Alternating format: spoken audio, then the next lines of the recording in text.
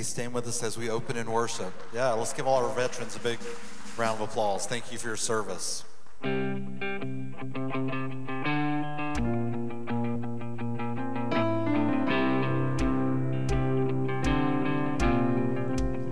Well, I would be hopeless without your goodness. I would be desperate without your love. Slave to the darkness, if it wasn't for the cross. You have won me with your kindness.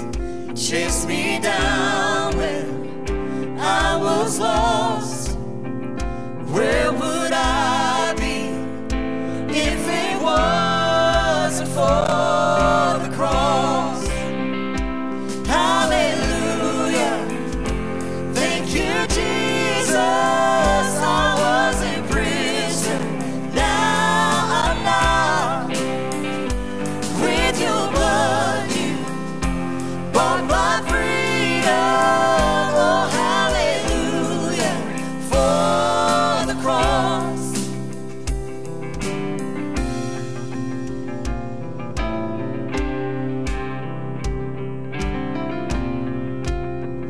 And all my shame was met with mercy.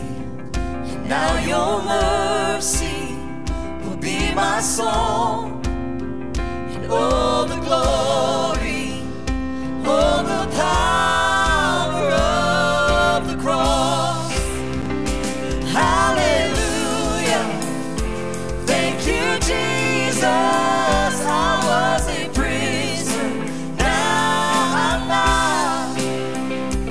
With your blood, you bought my freedom. Oh, hallelujah. For the cross. Oh, by your stripes I'm healed. By your death I live. The power of sin is overcome. It is finished, it is done. By your stripes I'm healed. By your death I live. The power of sin is overcome. It is finished, it is done. By your stripes I'm healed. By your death I live. The power of sin is overcome. It is finished, it is done. By your stripes I'm healed. By your death I live. The power of sin is overcome. It is finished. Hallelujah. Thank you, Jesus. I was a prisoner, but now I'm not. And with your blood, you bought my freedom. Oh, hallelujah. For the cross. Oh, hallelujah. Thank you, Jesus. I was a prisoner. Now I'm not. With your blood, you bought my freedom. Oh, hallelujah. For the cross. Hallelujah. For the cross. Yes, hallelujah. For the cross. Amen. Amen. Would you pray with me this morning? Father, thank you so much for paying the price for our freedom, Lord. Once and for all, thank you, Father. Thank you, thank you. May it be the cry of our hearts this morning, Father, as we lift our voices to you, whatever kind of week, and you know, Father, that each person here this morning has had. You know and you see it and you understand us completely. Thank you, Father, for buying our freedom on the cross. And if there's anyone here this morning, Father, that is searching and struggling, Father, and has come to the end of themselves, Father, we pray this morning that you would prepare their hearts to hear of the best news they could ever hear, that you can buy their freedom too, if they let you. Father, thank you for the church, and it's in Christ's name I pray. Amen.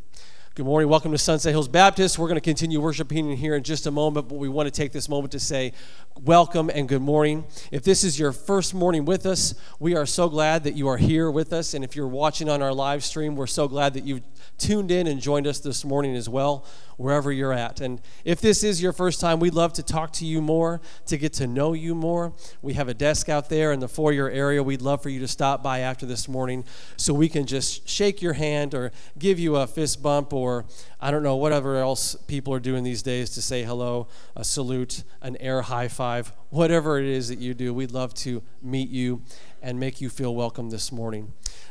Isn't it good to be together this morning? Amen. Worship team, continue to lead us.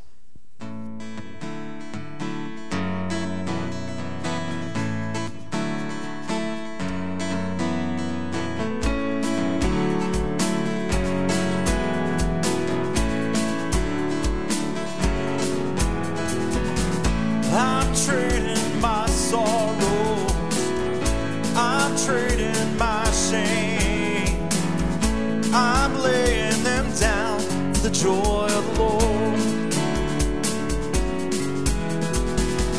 I'm trading my sickness, I'm trading my pain, I'm laying them down for the joy of the Lord. Say it with us this morning. We say yes, Lord, yes, Lord, yes, yes, Lord. Yes, Lord, yes, Lord, yes, yes, Lord. Yes, Lord, yes, Lord, yes, yes, Lord, amen. Let's trade those sorrows in. I'm trading my sorrows, I'm trading my shame, I'm laying them down for the joy of the Lord. I'm trading my sickness, I'm trading my pain, and I'm laying them down for the joy of the Lord. Oh, we say yes, Lord, yes, Lord, yes, yes, Lord. Yes, Lord, yes, Lord, yes, yes, Lord. Yes, Lord, yes, Lord, yes, yes, Lord, amen. I am pressed but not crushed, persecuted, not abandoned, struck down but not destroyed. I am blessed beyond the curse, for His promise will endure. His joy is going to be my strength. Though the sorrow may last for the night, His joy comes in the morning. I'm trading my sorrows, I'm trading my shame, I'm laying them down for the joy of the Lord. I'm trading my sickness, I'm trading my pain, I'm laying them down for the joy of the Lord. Yeah, we say yes, Lord, yes, Lord, yes, yes, Lord. Yes, Lord, yes, Lord, yes, yes, Lord. Yes, Lord, yes, Lord, yes, yes, Lord, amen. One more time, say it this morning. We say yes, Lord, yes, Lord, yes, yes, Lord. Yes, Lord, yes, Lord, yes, yes, Lord.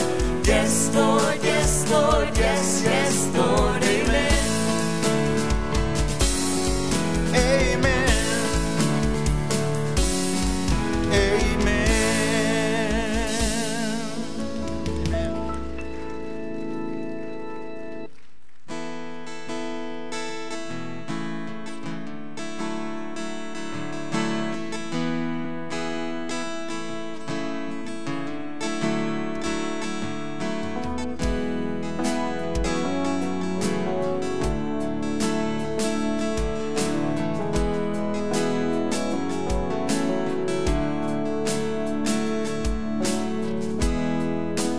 Lord of all creation,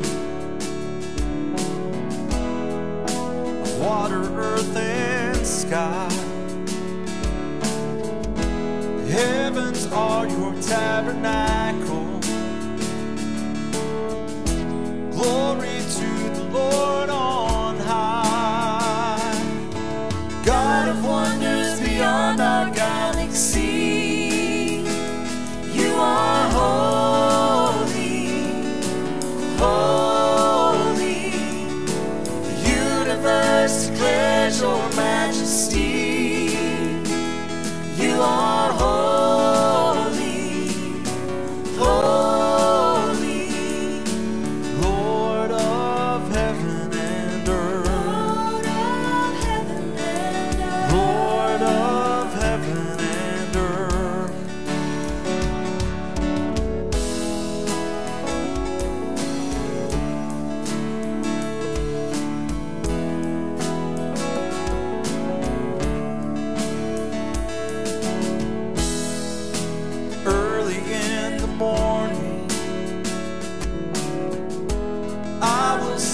celebrate the light.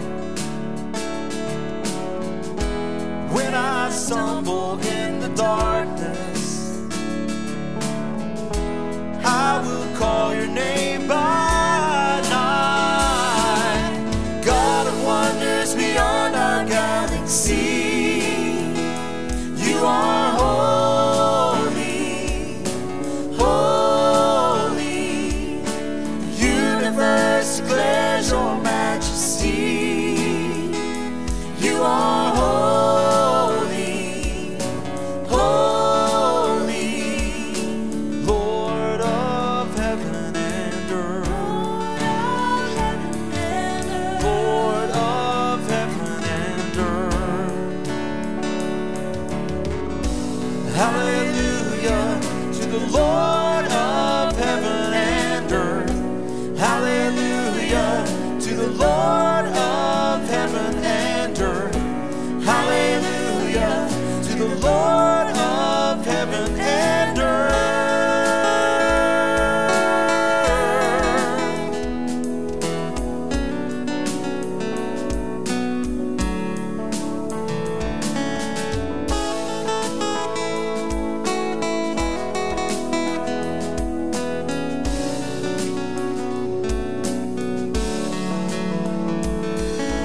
God of wonders beyond our galaxy, Lord, you are holy, holy. The universe declares your majesty. God, you are holy, holy. God of wonders beyond our galaxy, you are holy, holy. Precious Lord, reveal your heart to me. Father, hold me, hold me. The universe declares your majesty.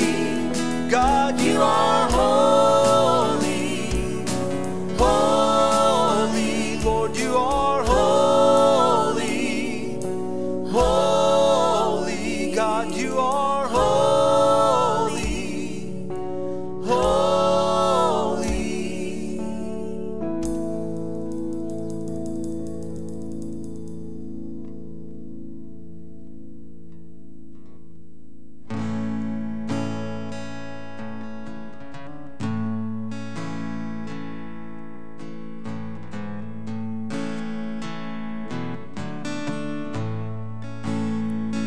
I love you, Lord. Oh, your mercy never fails me. And all my days I've been held in your hands. From the moment that I wake up until I lay my head, oh, I will sing of the goodness of God. Can you say this morning? 'Cause all my life you have been faithful, and all my life you have been so, so good. With every breath that I am able, oh, I will sing of the goodness of God. I love your voice. You have led me through the fire, and in darkest night, you were close like no other. I've known you as a father, I've known you as a friend, and I have lived in the goodness of God. 'Cause all my life you have been faithful, yes you have, God.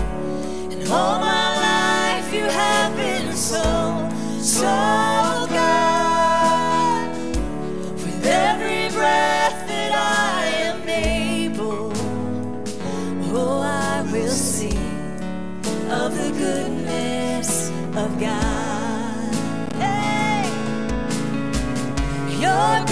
goodness is running after, it's running after me.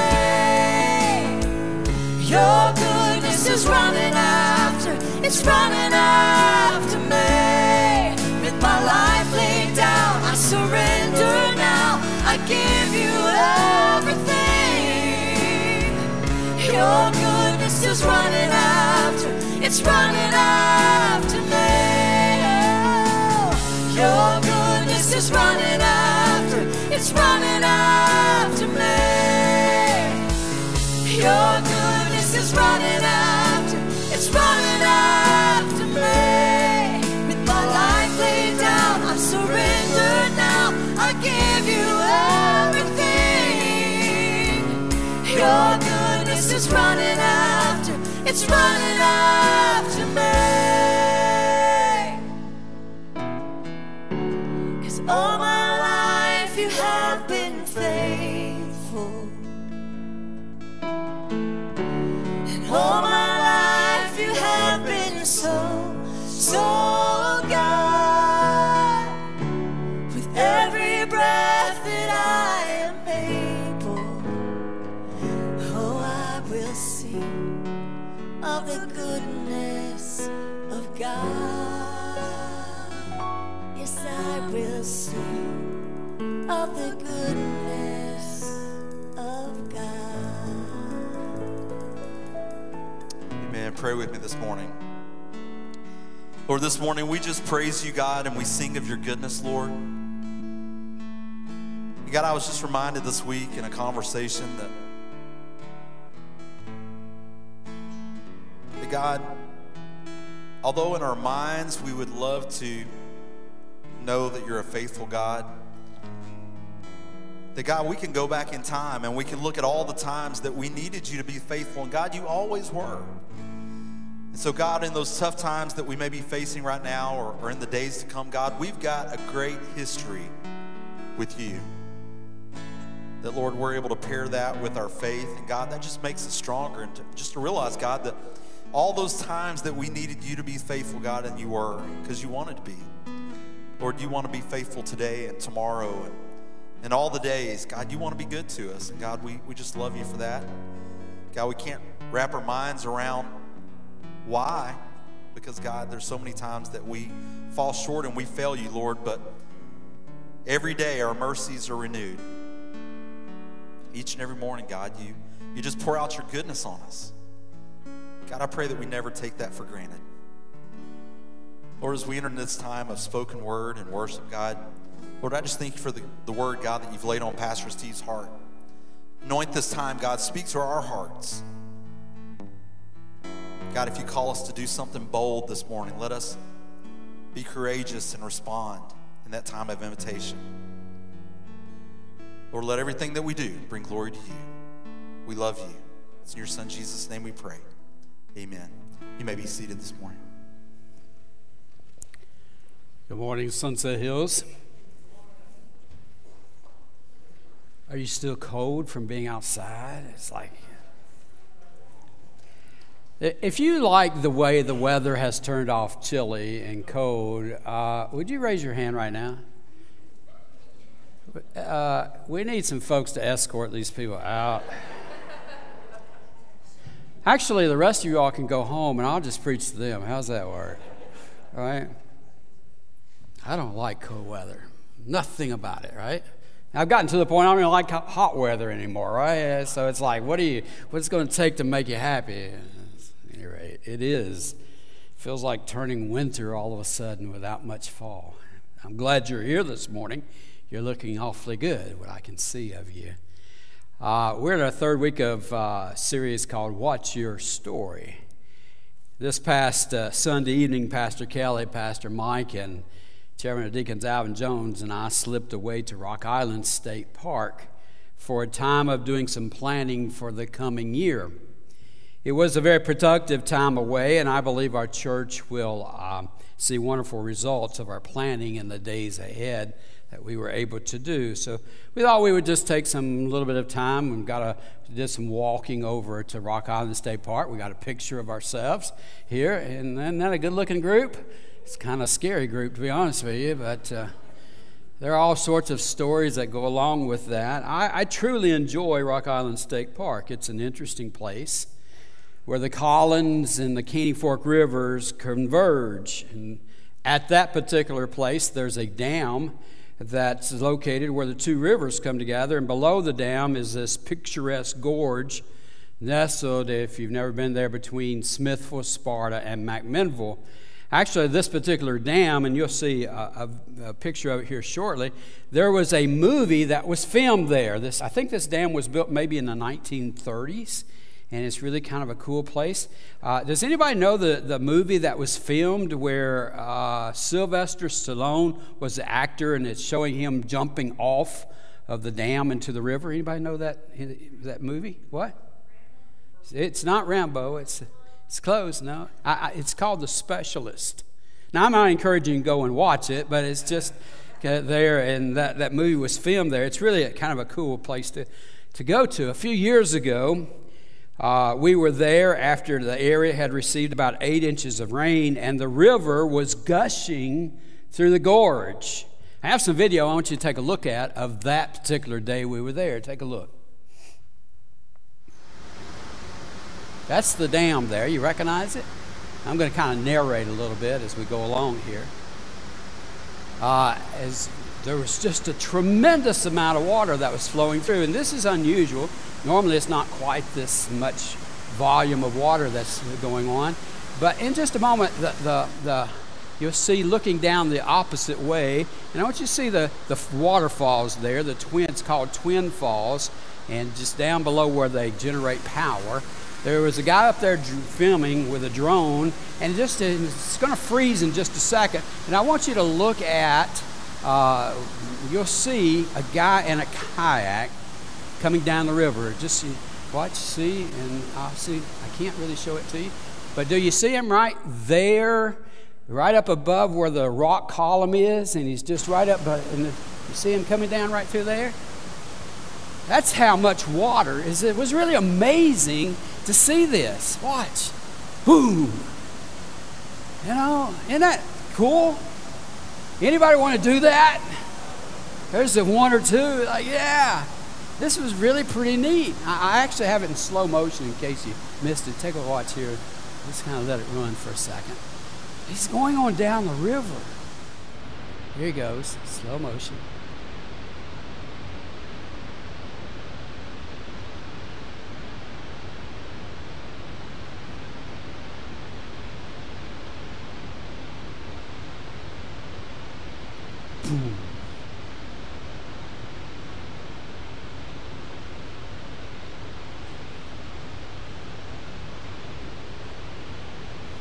It was really cool that day that we were there to catch this. I wish I had the video from the drone that was going on during that time, and I can imagine the stories that this guy had as he was going down that fast river, white water. Again, this is looking the opposite way. This is a picture I took just the other day when we were there, and you'll see the Twin Falls, and I have it there because I too have a story about this place. Some of y'all have heard this story. I wasn't in a kayak, but I was in a canoe on a day like this, and many of you have heard me tell about the time Brett, Andrew, and I, we decided we wanted our own little bit of white water. It was down below the falls there, and it was rushing because they were generating, so quite a bit of water was going down the river, not near as much as this, but it was fast in a canoe. You should not try to do white water in a canoe.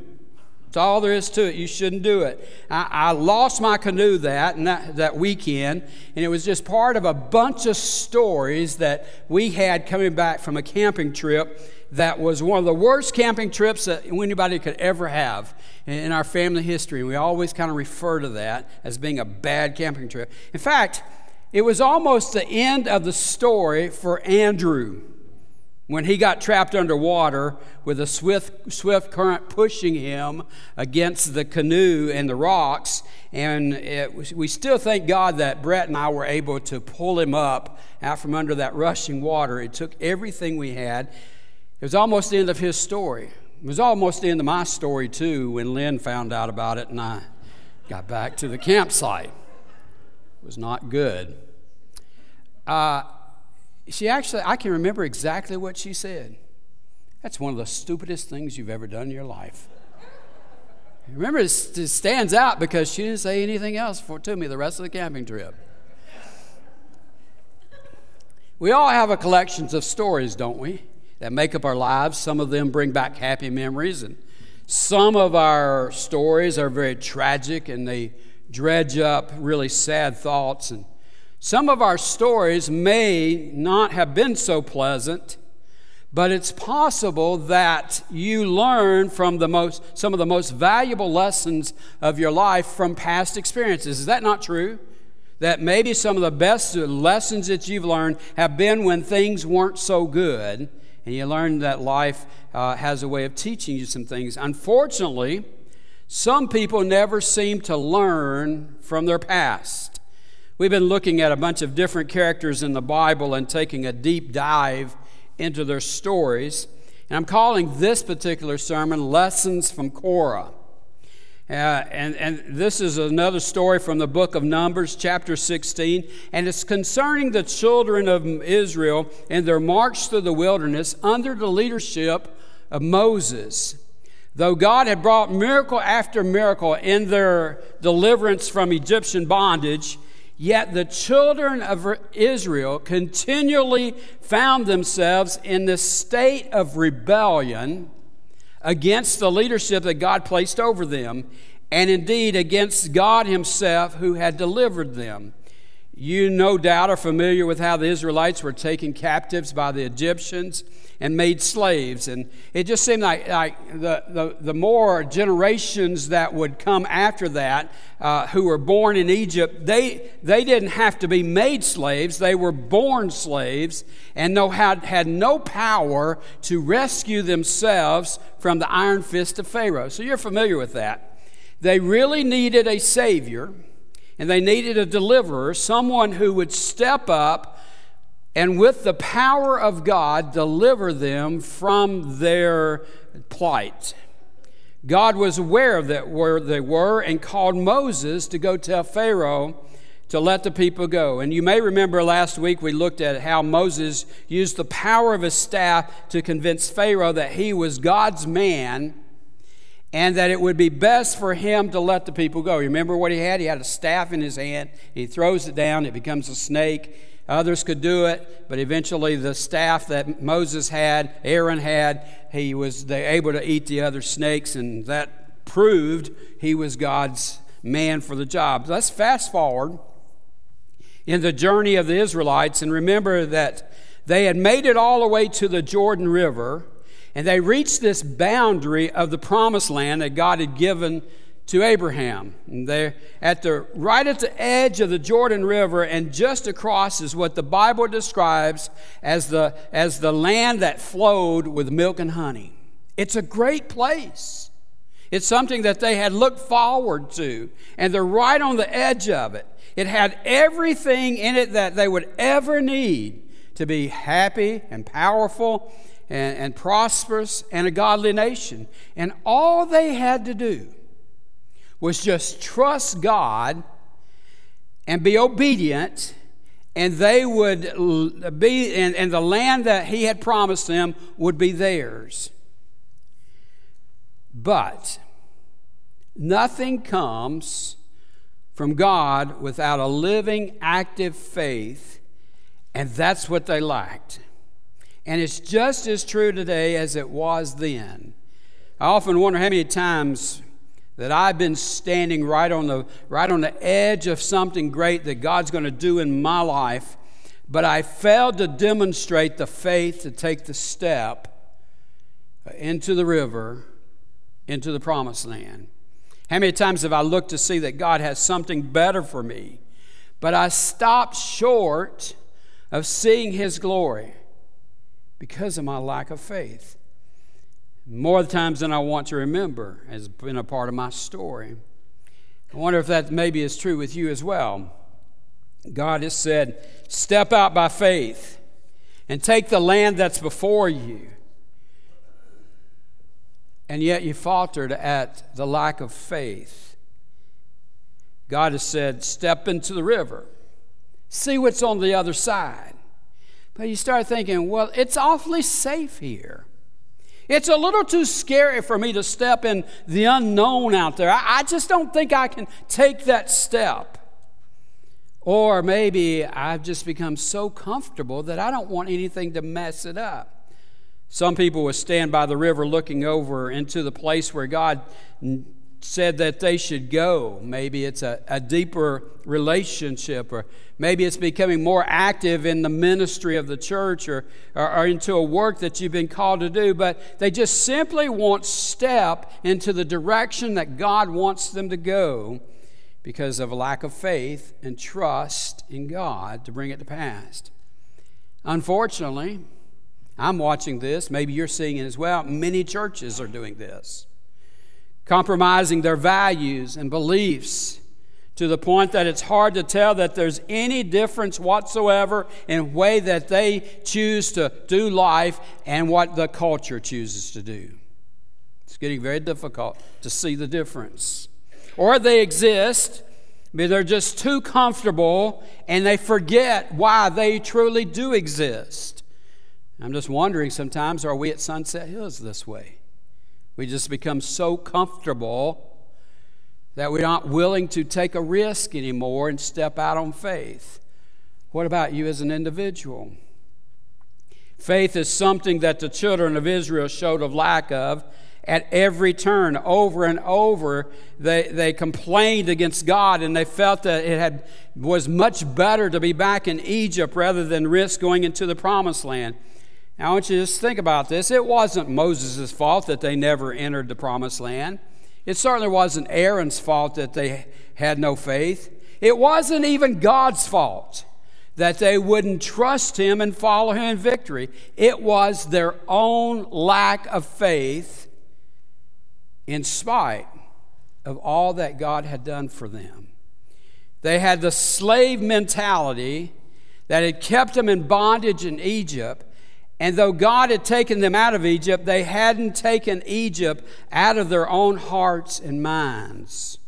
And here at the brink of a great victory and the fulfillment of the promises of God, their faith failed, and they turned back into the wilderness to wander another 40 years. A whole generation of faithless children of God, they perished in the wilderness because they never really caught sight of what God wanted for them and was willing to step out. Now, what happened was this, and we see it so often today. They started grumbling. You ever been around a grumbling person? You know, the Disney character Eeyore comes to mind. You have any Eeyores in your life? Don't raise your hand. You have any at all? I've got a bunch. None of you. They're the ones that aren't here today, right? But it just really gets old being around Eeyores, is it not? Just always got to find something negative to say. And then, you know what happens when Eeyore gets around other people? They start trying to convince others to be just like them. They start grumbling and try to get other people to start grumbling with them. And the leaders, the people here, as we find out in this 16th chapter of Numbers, they're kind of the same way. Some of them become unhappy, and they start questioning the leadership of Aaron and Moses. So here we learn about Korah's story. It's truly a story of rebellion. So we pick up in chapter 16, and we're going to kind of read most of the chapter, about a little over half of it. So just kind of follow along as we go there. It goes like this: Korah, son of Izhar, the son of Kohath, the son of Levi, and certain Reubenites, Dathan and Abiram, sons of Eliab, and On. How would you like to have a name as On? On. Hello, On. And On's not mentioned much. He sort of does his own thing, it looks like. But he's the son of Peleth, became insolent. Don't you like that word? They become insolent. Grumbling. They're not happy. And rose up against Moses. With them were 250 Israelite men, well-known community leaders who had been appointed members of the council. So this leader of the group that became so insolent, his name is Korah. who is a Levite, but a non-descendant of Aaron. He has an ulterior motive to assume the priesthood for himself. So he's trying to do everything he can to undermine the power of Moses and Aaron to ascend himself.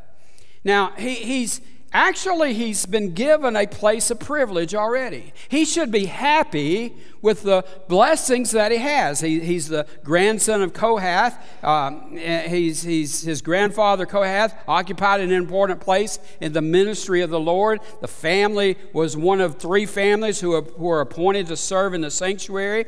The Kohathites had the highest honor of caring for the holiest things in the tabernacle assigned to them. They were in charge of the holiest things in the tent meeting or the tabernacle. And this was a place of honor. We don't kind of understand that, but it was a place of honor for them to be there. But Korah wanted more. He wasn't satisfied with his position and status that he'd been blessed with. And in his heart was his true self coming out. It was a heart of jealousy, of envy, and rebellion against the will of God. If he had only been content with the blessing of God, the question begs, are we content with what we have? I mean, there's a whole nother sermon series on commitment that we could do. Do we appreciate what we've been given? Or do we desire to covet what others have? Korah was not content. So what he does happens so often in today's time. He goes out and he starts sharing his displeasure with others, and he starts forming this alliance of people. He starts with 4, and eventually it moves into over 250 influential people. It seems to happen so often today. Someone gets unhappy, and before long they start recruiting others to join in with them. And many people will often motivate others in the wrong way, look after their own interest, and take advantage of people's trust, their fear, and their ignorance. Have you ever been around something like that? It's not very pleasant. Let me stop here, though, and say this. One thing I am absolutely grateful for at Sunset Hills is the culture we have of unity. You know what? That deserves an amen. We have in this church a culture of unity. And I will tell you that we have had, it's not that we haven't had people who have voiced their dissension from time to time. On occasion we have. But I'll just tell you that God has just taken care of those people. He's just moved them on away someplace else. They can go sow their bad seeds someplace else. At Sunset Hills, we have been blessed with a spirit of unity.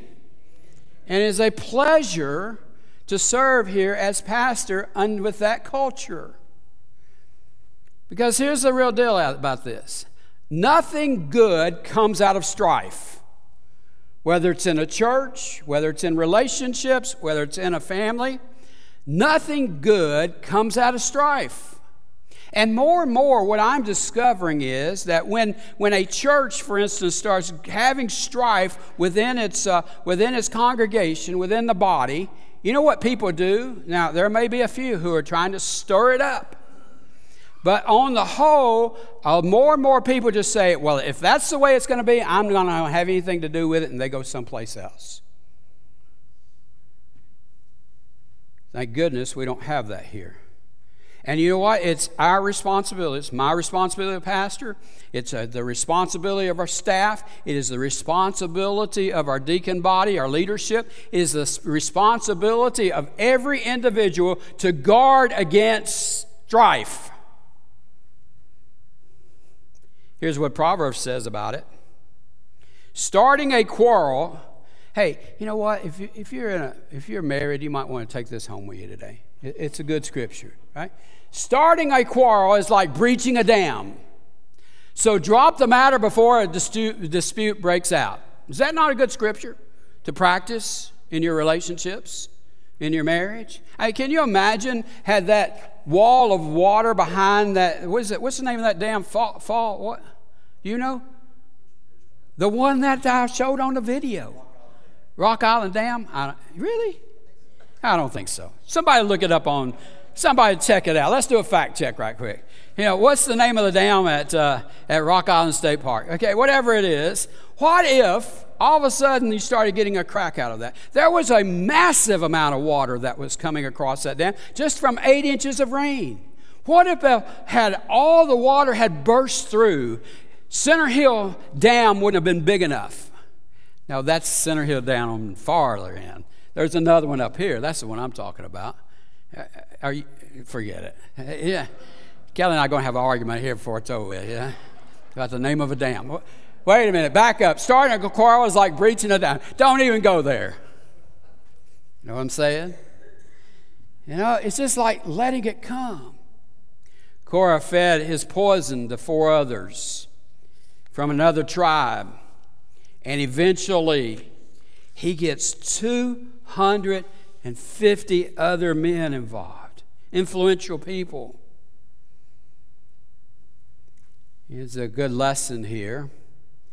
How dangerous is it to follow the wrong influence?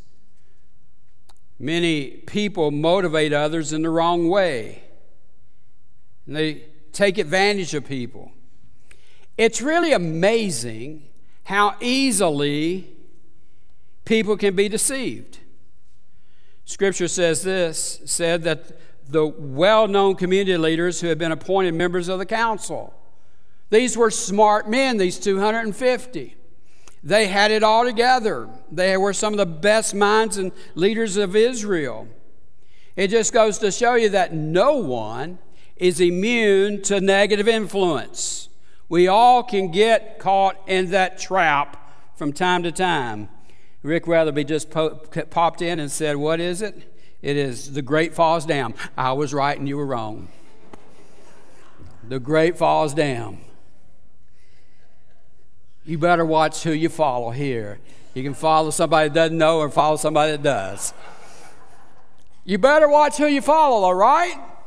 It's amazing what happened if you follow the wrong crowd. We can so easily get duped into following the wrong crowd. I once had this very wise boss. If I mention his name, some of you would know him. When I was much younger, I'll just say his name was Bob Glaus. He was a member of our church many years ago. I had the privilege of preaching his funeral. He hired me straight out of college, and I worked for him at Belmont College. And he told me one day, he gave me some really good advice. It seems that he knew a particular person on staff there better than I did. And he felt like this man was having way too much influence over me. So he told me this thing that I've never forgotten. He said, be careful who you hitch your wagon to. Anybody ever heard that saying before? Be careful who you hitch your wagon to. And it turned out he was right. That eventually this man that he was so concerned about got fired because he was stealing from the university. He was telling me, be careful who you allow to influence you. Be careful who you align with. Be careful who we allow to be in our lives to pull us from where maybe we need to be. We're reminded by the Apostle Paul in 1 Corinthians 15:33, do not be misled. Bad company corrupts good character. It happens. We saw it happen with Korah. And at heart, he was rebellious. I remember when I was a teenager, the word rebellion was used quite often to describe others. Usually it was to describe a kid who was going against what seemed to be everything opposite of what his parents stood for. He's just going through a rebellious state. He's just rebelling. It was not a favorable character. We don't seem to use that word much anymore. Rebellion. For what was considered rebellious in times past rather seems to be celebrated today. Is that right? Not right? It's become quite fashionable to go against the grain. Just do whatever makes you happy. Don't pay any attention to any guardrails or rules or certainly Scripture. We just don't seem to be concerned at all about rebelling against God's Word. The heart of man believes that he should be the master of his own destiny and the ruler of his own life in spite of what God says about it. Pride and selfishness reigns in the hearts of many from time to time, including us. Korah and his followers decided how they would go about this, so they call a meeting and they confront Moses and Aaron with their grievances. So we go to verse 3. Watch this.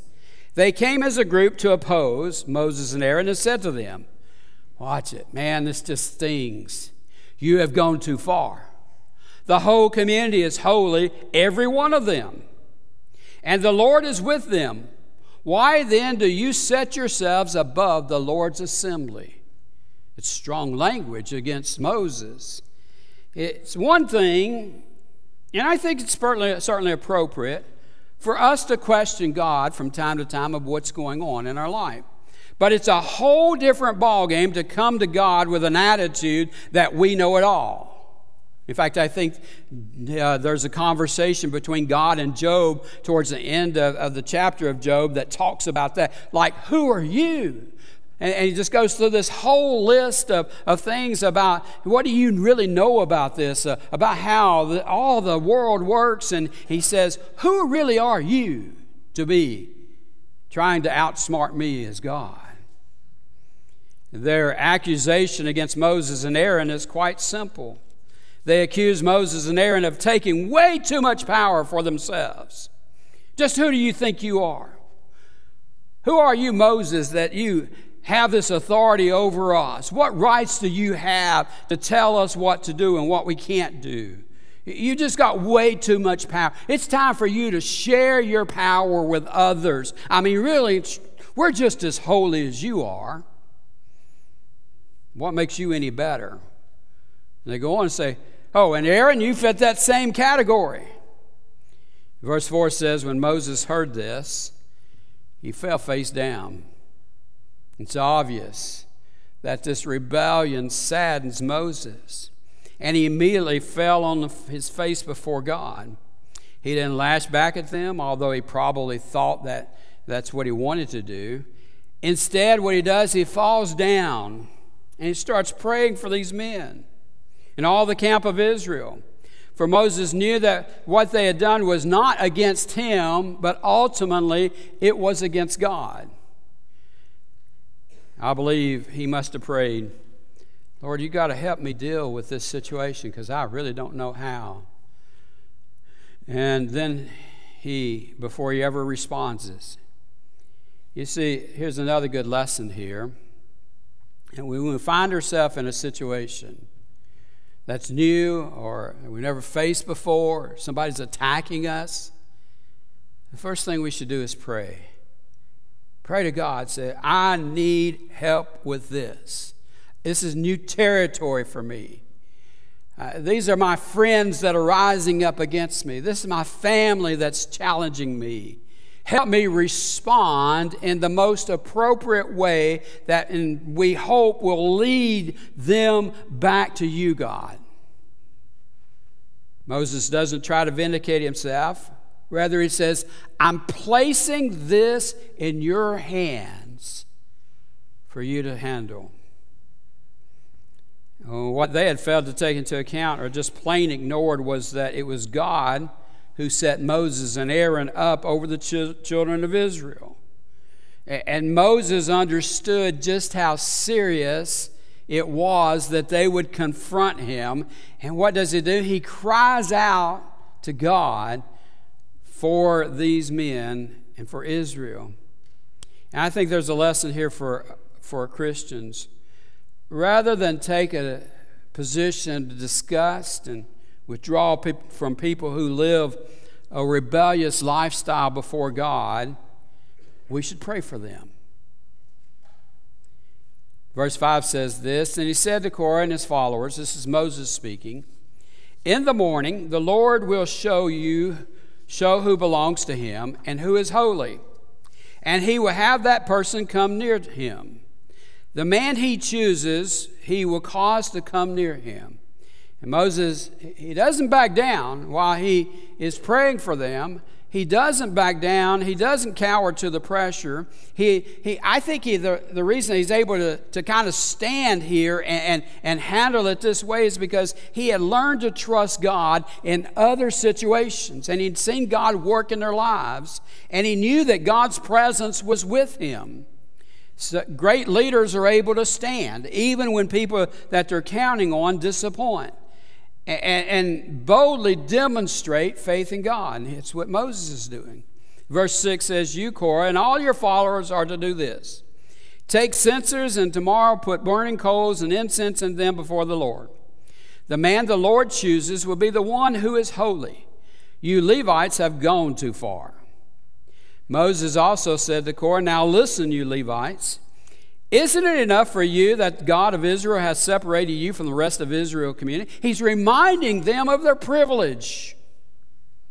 And brought you near himself to do the work of the Lord's tabernacle and to stand before the community and minister to them. He has brought you and all your fellow Levites near himself, but now you're trying to get the priesthood too. It is against the Lord that you and all your followers have banded together. You see what he's doing? He said, it's not against me. It's not against Aaron. What you're doing is against God. Who is Aaron that you should grumble against him? So then he ends his speech to Korah and the company by pointing out that Moses isn't the one who put the system together. It was God who did this. All of this, the leadership is designed by God.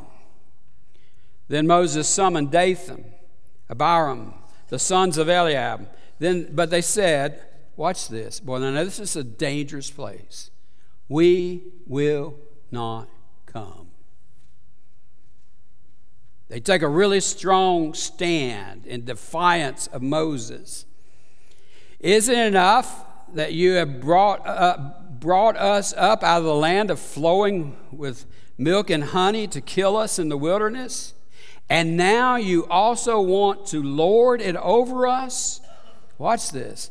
Their defiance becomes so great that they are now seeing where they were held captive as slaves as being the land of milk and honey rather than the land that God had promised them.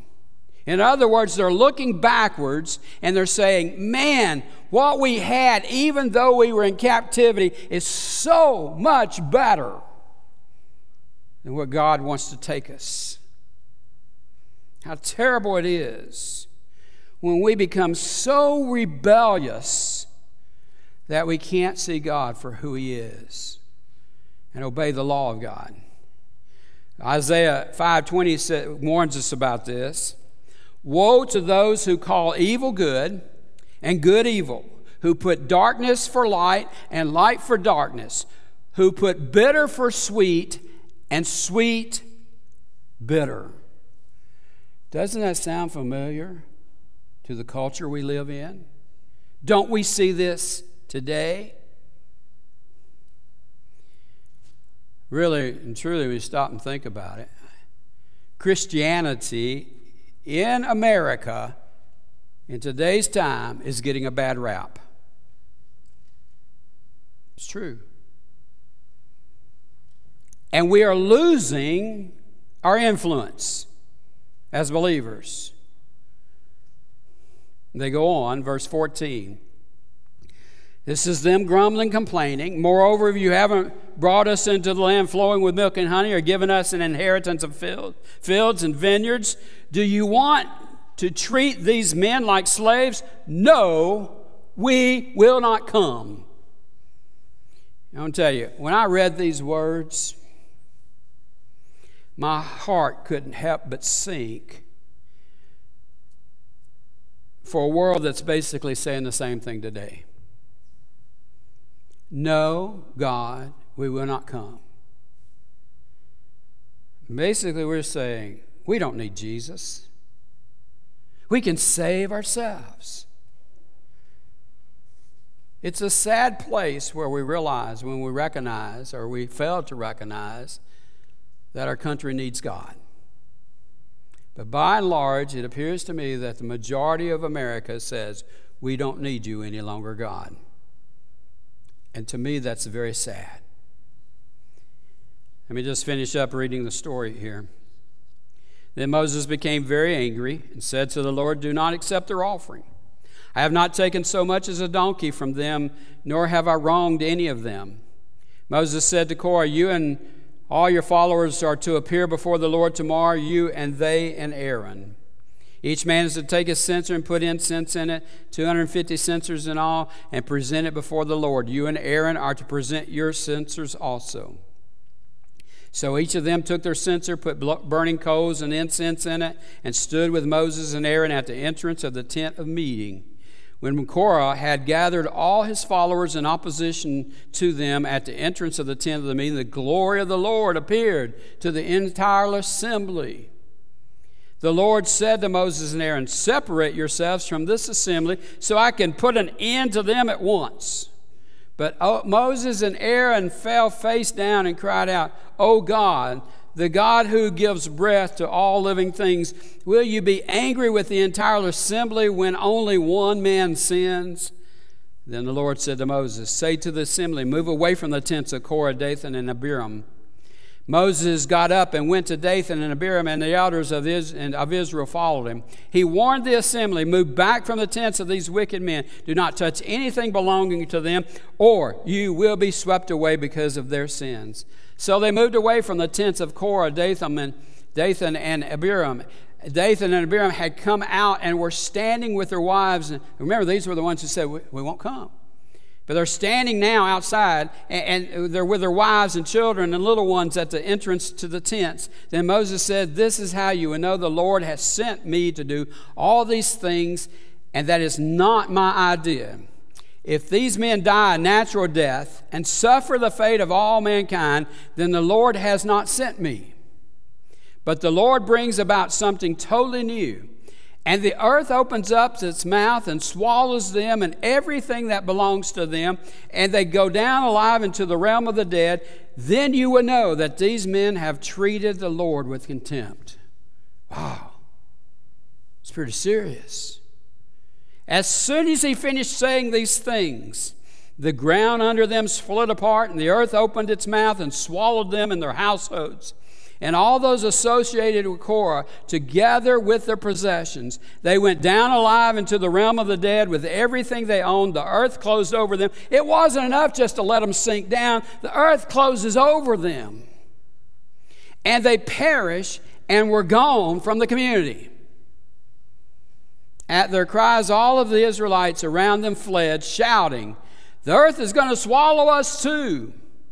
And the fire came down from the Lord and consumed 250 men who were offering the incense. Now, I'd like to tell you that these people of Israel saw how God vindicated Moses and Aaron. But that's not the case. You would think after they witnessed all of these things that they had learned their lesson. But no, they actually began complaining once again. And here's what they said. You killed the Lord's people. Rather than seeing what Moses had said and acknowledging that, they were now blaming Moses for killing these men. And for this act of rebellion, God decided that he threatened to destroy the whole congregation. And what does he do? He sends a plague. However, Moses and Aaron intercedes for the rebels and averted a complete catastrophe. In the end, 14,700 people of the Israelites had died. You can read more about what happens in the latter part of chapter 16. Let me close by this. I want you to understand, I need to understand this. Make no mistake, God deals with rebellion. Korah's story is a story of rebellion and how God chose to deal with it. Ultimately, we all have rebellion in our lives. It's called sin. Rebellion is opposite of God's design for us. It's in opposition to His authority. We all have this propensity of having a seed of rebellion nestled inside of our hearts. But there's a but. God gives us a path to overcome rebellion. Can you say amen to that? He gives us a path. He's merciful, and He wants to give us a chance to overcome a rebellious spirit. How did He do it? He did it with Jesus coming into this world. And in that we find mercy, and in that we find grace. If you remember, opportunity after opportunity was given to these men. To those 4 that started the whole problem, to those 250 that joined in, there was opportunity for them to say, we are wrong, we're not going to do this anymore, and to live like all the rest of the nation had lived, eventually. The same kind of opportunity is given to us today to experience the grace and mercy that is found through Jesus Christ. So how do we deal with rebellion? First, we have to acknowledge that it exists. Sin in our life, we have to acknowledge it. And we have to acknowledge that there's only one way to overcome the sin, and that's through Jesus Christ. It was God's path for us to be reconciled and into a relationship with the Heavenly Father. The question is, will we learn lessons? Or are we doomed to make the same lessons, mistakes, over and over? You see, ultimately, it's our choice as to how we choose to live. In rebellion or in relationship. Would you pray with me, please?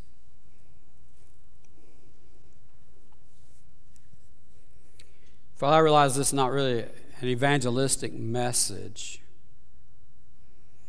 Although a life without Christ is a life that's constantly in rebellion.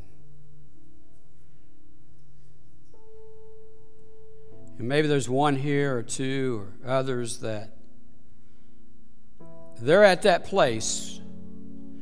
I pray they'd be able to see that rebellious state that they're in. They may think, oh, I'm good. I'm not a bad person.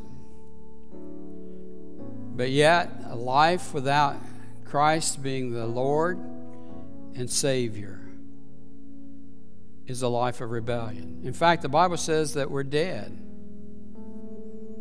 And to have life is to have Christ. So I pray if there's one here that doesn't know Jesus, that today they would give their heart to Him. And I pray for many others. Maybe there's some act in our life where we're just secretly rebelling, this secret sin that we have. Maybe it's how we view others. Maybe we're the kind that likes to stir it up.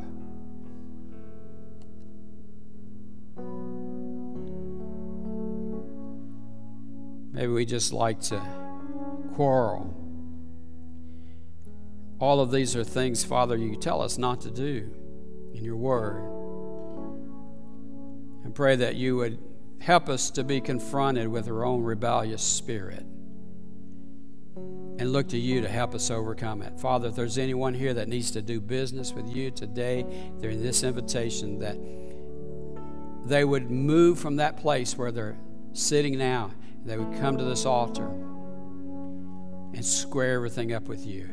We ask these things in Christ's name. Amen. Please stand as we sing. Everyone needs compassion, love that's never failing. Let mercy fall on me. Everyone needs forgiveness, kindness of a Savior, the hope of nations.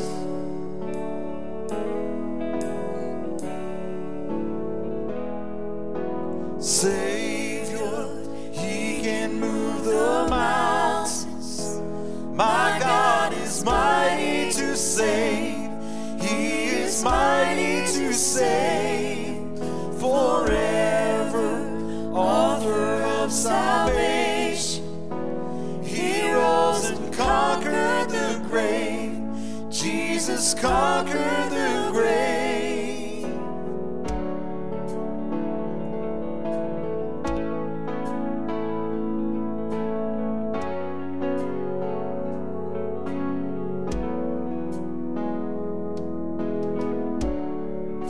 So take me as you find me, all my fears and failures, and fill my life again. I give my life to follow everything I believe in. Now I surrender. I surrender. Savior, He can move the mountains. My God, He's mighty to save. He is mighty to save. Forever, author of salvation. He rose and conquered the grave. Jesus conquered the grave. Oh, my Savior, He can move the mountains. My God is mighty to save. He is mighty to save. Forever, author of salvation. He rose and conquered the grave. Jesus conquered the grave. He rose and conquered the grave. Jesus conquered the grave.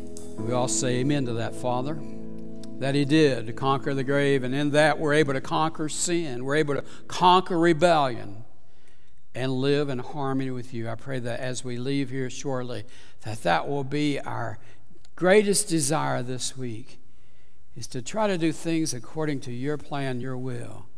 And we present ourselves as Your people in such a way that others would look at us and say, wow, there's something there that I need in my life. We're able to say it's Jesus. And it's in His name we pray. Amen. You may be seated, please. Amen. Everyone, if you could draw your attention this way. Sandy's going to talk just a little bit about some new things coming up in our library. How many of you have been in and checked out the library already? Well, I encourage you today, if you haven't already, she's going to share just a couple of new things going on. Hey guys, really quick. So I just wanted to let you know library is still in the works, but up and running. So you are welcome to come in anytime that the church is open, before and after services, on Wednesdays, if you're here for Bible study and whatnot. It is open, and we're trying to make it to where you guys can just go in at your leisure and check things out without much assistance. So I'll go over that really quick, but I did want to let you know that this week, Miss Kathy Graves has been very busy helping me card some new books, mainly in the children's section, as well as we have a lot of cookbooks up, and we are starting on our Christmas selections and stuff to be on the shelves. So go in and check it out. There is stuff for every single person, and I just truly believe that when we put in good things into our minds, that it just helps us stay in a really spirit-filled place. So there's some awesome stuff in there. These are some of my kids' books. I have board books, I have picture books, I have readers, and I even have stuff for middle school and high school aged kids too. All you have to do when you go in, if you do want to check something out, is in every single book there is a sleeve, and is a sleeve in the back. Just pull the card, put your date, put your name, and there's a box on a table in there. Just pop it into that box. There's also a legal pad right beside if you wouldn't mind putting your name and phone number down. There's also a place for a wish list if there's anything that you would like to see in the library. Pastor Steve is going to make that possible for us, and we will constantly add some new stuff based on what your likings are. When you are done with the book and you are ready to return it, all I need you to do is just stick the book on the white table that you put the card in. I might have the card, so I'll reshelf them onto the bookshelves. That is all. Thank you. Awesome. And I appreciate your faith in me that I can make all their wishes come true in the library. Absolutely. You know all the book people. Hey, I do want to let you know, we want to thank you so much. You guys are going to be such a blessing to some families. The Thanksgiving food drive is looking so awesome out there. And the deadline for that is November the 20th. So we encourage you to get that last bit of food in before November 20th. And we'll make that available through the Nolensville Food Bank. And we appreciate the ladies from the Friday Friends for heading that up so much, doing a good job. Also, Favorite Things, our ladies ministry. If you haven't already signed up for that, please do that. You can get information in the church foyer. Lynn will be out there, our SVP. Bring 3 of your favorite things, the same things. And that's on December 1st. It's going to be a great time. I'll tell you, Thursday, we were here while the ladies were doing their soup and share. And I was a little jealous. We were working hard, and y'all were just out there cackling away and enjoying time together, but it was awesome. I loved it. Parents' Night Out, you saw the slide on that. Just want to give you just a quick reminder. December the 10th, a great opportunity, moms and dads, to get out and do some Christmas shopping. We'll keep up with those young ones there. And also Christmas decorating. Get in the Christmas spirit together as we prepare for the season. And that's going to be November the 29th. Those are the announcements that I have. You have something you want to present? So if you come on that day for decorating, if you come and help us out, we'll provide you with lunch. We always have a time of fellowship at that time. We're always happy when people decide that when they come into our community and they're looking for a church home and they are visiting around. And we're always happy when they say, look, we found Sunset Hills, and we want to become part of that church ministry there and make this their church home. So this morning, Maurice and Luz Carroll come on, up here and join me in just a minute. They moved here from West Tennessee, Obion County, right? That's right. Yeah, and they came to Nolensville, and we're so happy that they've become part of the community, even more joyed that they're choosing to become part of our church work here and our church family. So I want you to make them feel welcome.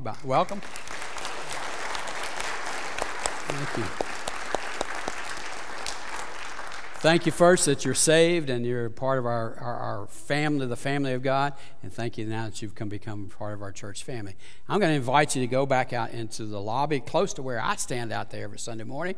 And folks, please come by and welcome them into our church and tell them who they are, because they've got great memories and they'll remember each and every one of you as they come around. You can go ahead and head out that way. Yeah. Okay? All right. Pastor Steve, we're going to ask if you will come up on stage. We got one last thing. Mr. Sinner is going to come up. I do want to take a moment and just say thank you for the way you all have loved on us. The month of October is Pastor Appreciation Month, and we got several cards. I know all as a staff, and it was so meaningful, and we appreciate that. But today's a special day, and I'm going to let Mr. Sinner tell you all about it. All right, thank you. Mr. Steve. Yes, sir. It's always a scary thing when you're up here with me. I know it is. He's got about 20 pages of sermon. I got this. This is your history for 50 years at Radnor Baptist Church in Sunset Hills. I wrote it down. It just take me a minute, but things that I remember. I don't even need this thing, you know. Yeah, it has to go out all over. Okay. So things that I remembered when I was asked to do this, but 1972, Steve and his family arrived, and the first thing was they had some car I had never seen before. I think it was a Honda. Was it a Honda? Mm-hmm. How they got 5 people in there, I don't know, but they did. 6. 6? 6 people. But anyway, I called it the skate on wheels. That's what it looked like to me. We've been through the bus ministry together. One time had at least 10 buses, maybe more. You did that. Yeah. We built a new sanctuary at the church. That was a big job for most of us, and spent a year or two doing that, I guess. Yeah. We opened Radnor Baptist Academy. Yeah.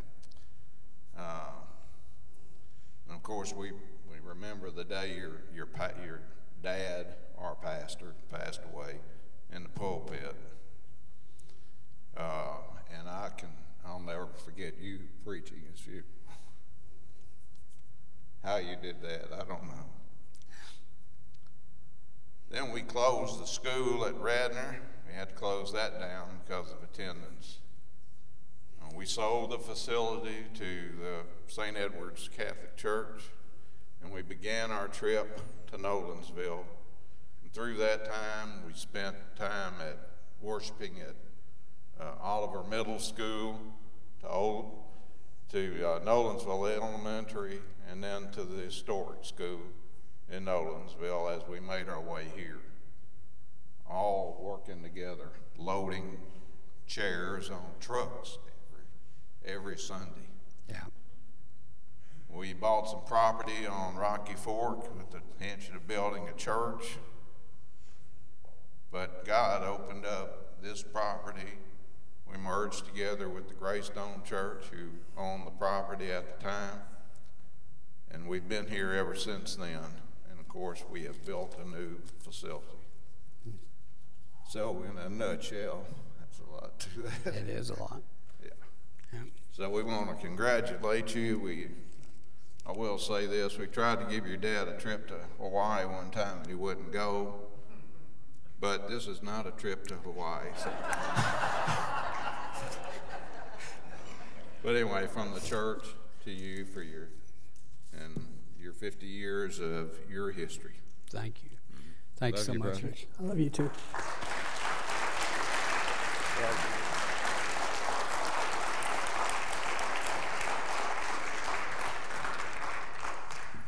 Wow, this is a surprise. God's been faithful in all of that. Even the times that were hard, God was faithful in that. And that's probably, over my 50 years of being a part of what's Radnor Baptist Church, now Sunset Hills, I think if there's one lesson that stands out above any other, is that we can trust God, and He's always faithful. Always. And He's going to continue to be in the next 50 years that I've served as pastor here. I know that to be true. Thank you so much, church.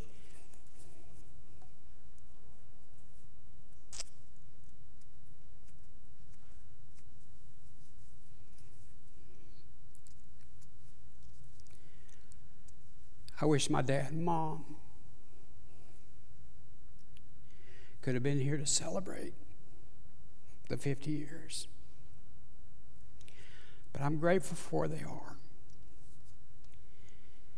And it's our prayer that more people will come to know Jesus Christ, that when life ends, they will have that same assurance of going to heaven as Mom and Dad has done.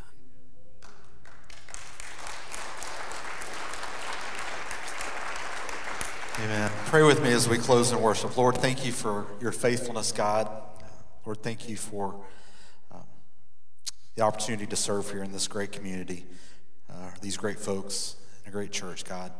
Lord, let us continue to work hard until you come back and draw others to you in everything that we do. In Jesus' name we pray. Amen. Have a great Hi, good morning. This is Kelly. I want to take a moment to personally thank you for joining us for today's live stream. I hope today's message was encouraging and inspiring for you. You know what? We would love to hear from you. If you're here today and you made a decision for Christ, or maybe you just have a simple prayer request, we would love to know about that. You can text the word prayer to 615-776-1807. One of our pastors will be back in touch with you. Hey, if you're in the neighborhood, we'd love to see you in person. You can join us for life groups at 9 a.m. or blended worship at 10 a.m. And let me say this, from your youngest family member to your family member that has the most years of life experience, we have a place for you. You know, I believe that we're living in unprecedented times. People all around us are looking for sources of hope. And you and I, we both know where that hope is found. We have a God who loves us, and He wants to meet us right where we are. But you know what? He loves us too much to keep us there. So come and join us, whether online or in person. We would love to shake your hand, give you a smile, and do life with you here at Sunset Hills. Have a great week, everybody.